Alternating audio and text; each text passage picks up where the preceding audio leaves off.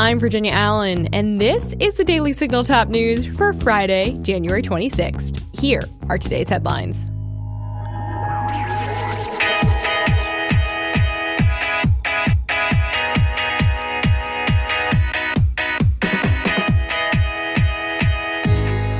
When it comes to Israel, President Joe Biden says he is not in it for a year of war.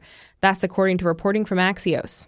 1 week ago, President Biden had a phone call with Israeli Prime Minister Benjamin Netanyahu. During that call, Biden told Netanyahu that the Israeli military needs to scale down its operations in Gaza. So why the pressure from Biden and why now? Well, a Biden advisor told Axios that the White House is very concerned about losing young voters in the 2024 presidential election if the civilian deaths in Gaza continue. Netanyahu said that the war will continue for many more months because if it stops now, Hamas would rebuild its strength and poses again a serious threat to Israel's safety. Axios reports that Netanyahu told Biden that the transition to low-intensity fighting has already happened in northern Gaza, but Israel needs more time before that transition can happen in southern Gaza. The two leaders also discussed the release of the roughly 130 hostages who still remain in Gaza. U.S. officials see a new hostage deal as perhaps the only clear path to a ceasefire. Negotiators are reportedly working on a deal that would include a 2-month pause in the fighting and the release of all the remaining hostages. The Biden administration is temporarily pushing pause on approvals of liquefied natural gas exports. Biden says he is taking the action to protect the planet from the threat of climate change. Joining us now to explain more is the director of the Center for Energy, Climate, and Environment at the Heritage Foundation, Diana Furchtgott-Roth. Diana, thank you so much for being with us to explain this situation a little bit further. It's great to be with you, Virginia. Thank you so much for having me on. Well, first, can you just explain what exactly is liquefied natural gas used for, and how much of it does the U.S. export? Well, so liquefied natural gas is the way that you ship natural gas long distances, because as everybody knows, gas comes out of the ground and comes out of your stove as a gas, and you cannot see it, and so it's difficult to ship. So what they do is they liquefy it in order to ship it abroad or ship it long distances, and then when it arrives, it is reconverted to the kind of gas that we use in our homes. Okay, fascinating. The United States in 2022, which was the last full year we have available of data, produced 36 trillion cubic feet of natural gas, of which we exported 4 trillion. And it could have been more. There are plans to export 5 trillion, 6 trillion, because with Russia cutting off natural gas, Europe and our other allies, such as Japan, want to buy more of our natural gas. They used to get it from Russia. They can't get it anymore, and we have stepped into the breach. That's why what President Biden wants to do, which is pause new exports of liquefied natural gas, is so dangerous, because not only has our Congress not allocated more funding for Ukraine, which is engaged in a war with Russia, this is a giant gift to Russia and a giant slap in the face at Ukraine.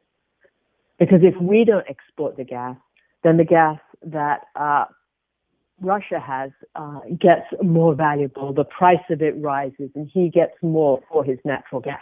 Do you see what I'm saying, Virginia? I see. Yes, that makes sense. Now, the reason why President Biden says he's pushing this pause is for the climate. Is there any reason to believe that the climate is harmed when America exports natural gas? Well, natural gas is very clean. One reason that the United States has lower carbon emissions than 15 years ago by about 1 million metric tons is because we have substituted natural gas for coal. We're using a lot more natural gas.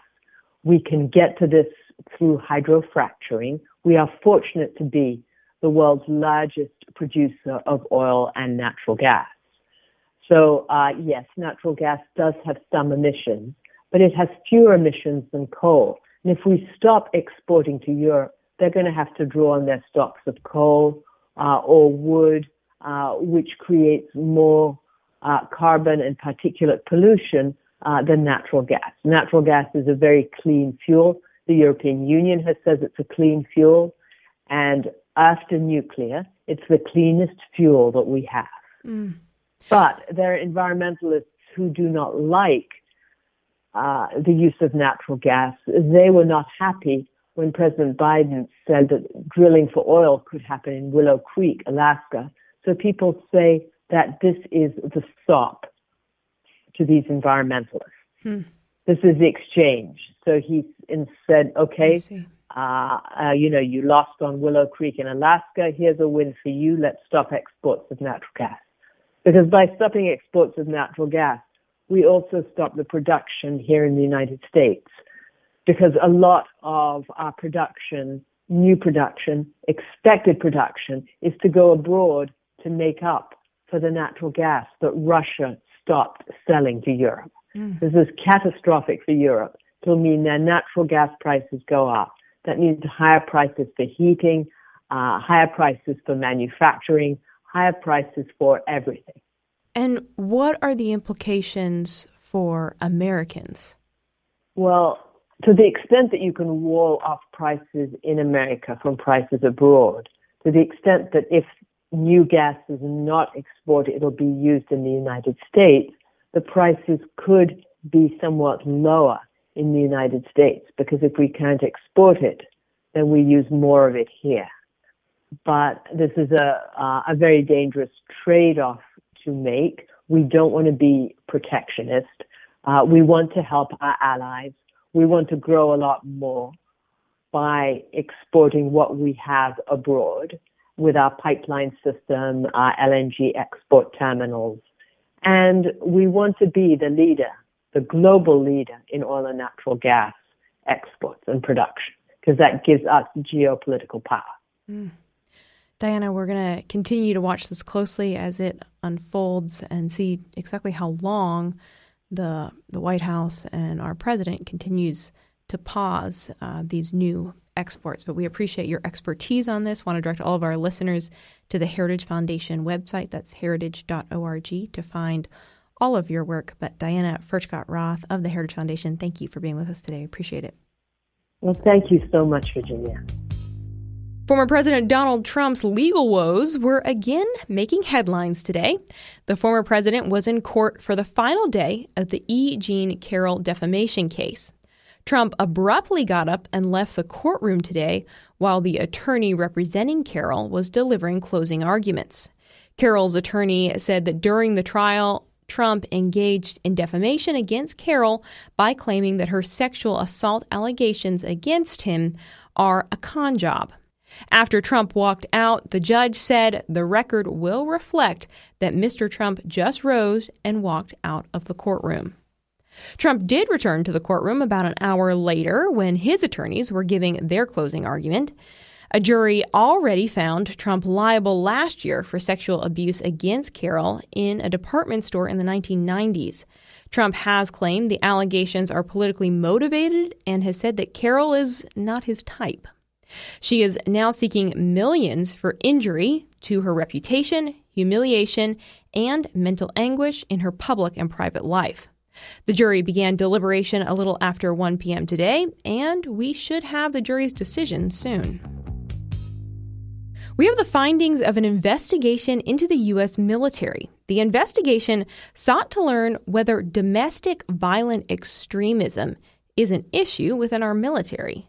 The Institute for Defense Analysis conducted the study for the Department of Defense and found no evidence that the number of violent extremists in the military is disproportionate to the number of violent extremists in the United States as a whole. In other words, violent extremism is not a concern within the U.S. military more than in any other square of society. The investigation was launched following the Capitol riot on January 6, 2021. 1 month after January 6th, Secretary of Defense Lloyd Austin directed the military to observe a one-day stand-down to discuss and address extremism based on reports that some service members took part in the Capitol riot on January 6th. And shortly after that, this investigation began. The report finds that few active duty personnel took part in the events on January 6th. According to the report, of the more than 700 federal cases in which charges were publicly available a year after these events, fewer than 10 were for individuals who were serving in the military at the time. The corporate media has been pretty quiet on this report, which you have to ask why.